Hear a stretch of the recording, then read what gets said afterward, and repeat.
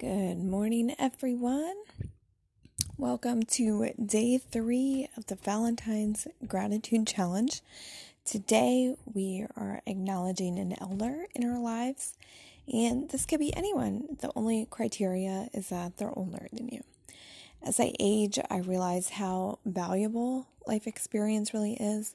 I'm old enough to have seen that history maybe doesn't repeat, but it certainly rhymes. So I think about how much people with far more life experience than me have seen. This one is hard for me because I'm fortunate enough to have a lot of wonderful elders in my life, but I chose my paternal grandparents. So we lost my grandmother in 2017 and my grandfather in 2020. I was never close with them, and that's kind of where I'm going to go with this. I had a grandparent I lost who I was extremely close with, and I look at him with love and fondness because I don't feel like I left anything on the table. He knew how I felt about him, and I knew how he felt about me. But that wasn't so with my paternal grandparents. I made obligation visits and called maybe once a year. I felt like I didn't belong. They had favorites that they made it clear were their favorites, and so that just gave me an excuse to act like I didn't give a shit about them or the family. But something kind of clicked in me after I found out I was pregnant with my daughter, and it clicked even more after I had her. My grandmother was thrilled for me, just as much as she could show it. Her mother was British, so she kind of had that cold British heart, which I'm certain I inherited. But, her enthusiasm really caught me off guard. And then once my daughter was born, they just adored her. My daughter is great, and she's got that gene, we say, from that side of the family, the social gene. So, my grandparents would take her, we'd go out to dinner, and they're very much the kind of people who they're old school, don't put your elbows on the table, know how to act in a restaurant. And she could do all that. So they just love that about her. My grandmother started going downhill around, I would say 2015, 2016, but she was really stoic, so few knew she was having issues.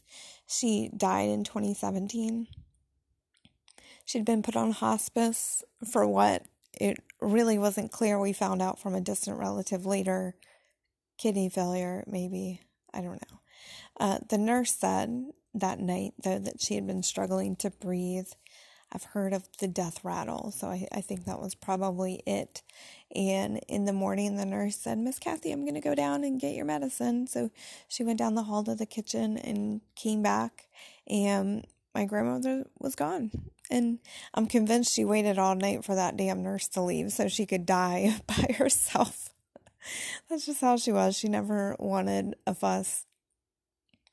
At her funeral, my uncle gave the most beautiful eulogy I've ever heard in my life. We laughed, we cried. He is an actor. He does stage acting, so theater, I guess.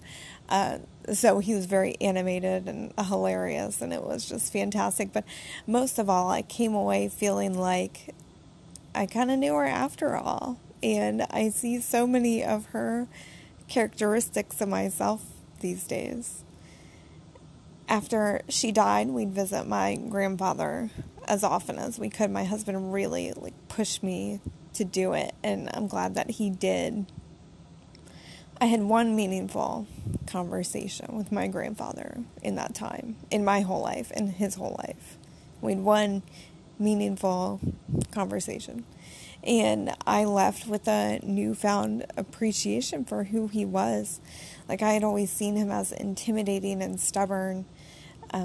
I posted a picture on Instagram, so I'll link that in the comments so you can see he was this giant man with this big booming voice, and the way that their house was set up, his voice just carried through the whole house. So as a small child, it's very intimidating, but And he was very stubborn, known for being stubborn and set in his ways. But I realized after that conversation that he saw and he loved the people around him for who they were, despite differences he had with them, particularly his kids. He adored his kids, even though they were different, and particularly my dad's the black sheep, but he just adored all of his kids. And he certainly made mistakes in his life, but as the years went on, I think he got a little softer. He died during COVID, alone, in a hospital. It was honestly the worst thing that could have happened to him, and I'm still so angry about it. He was a very social person, so to isolate him like that was just cruel. And yeah, I'm not going to go into that. But anyway, I wish I would have visited more. I wish I would have asked more about his life, about business. He was a great businessman. I wish I had asked about the world. I wish I could have sat with him when he went.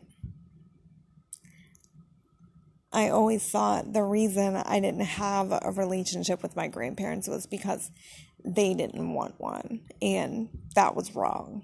I didn't have a relationship with them because of me, because I was closed-minded and didn't appreciate them for who they were, scars and all. So that's one thing they taught me. I'll never make that mistake again in my life.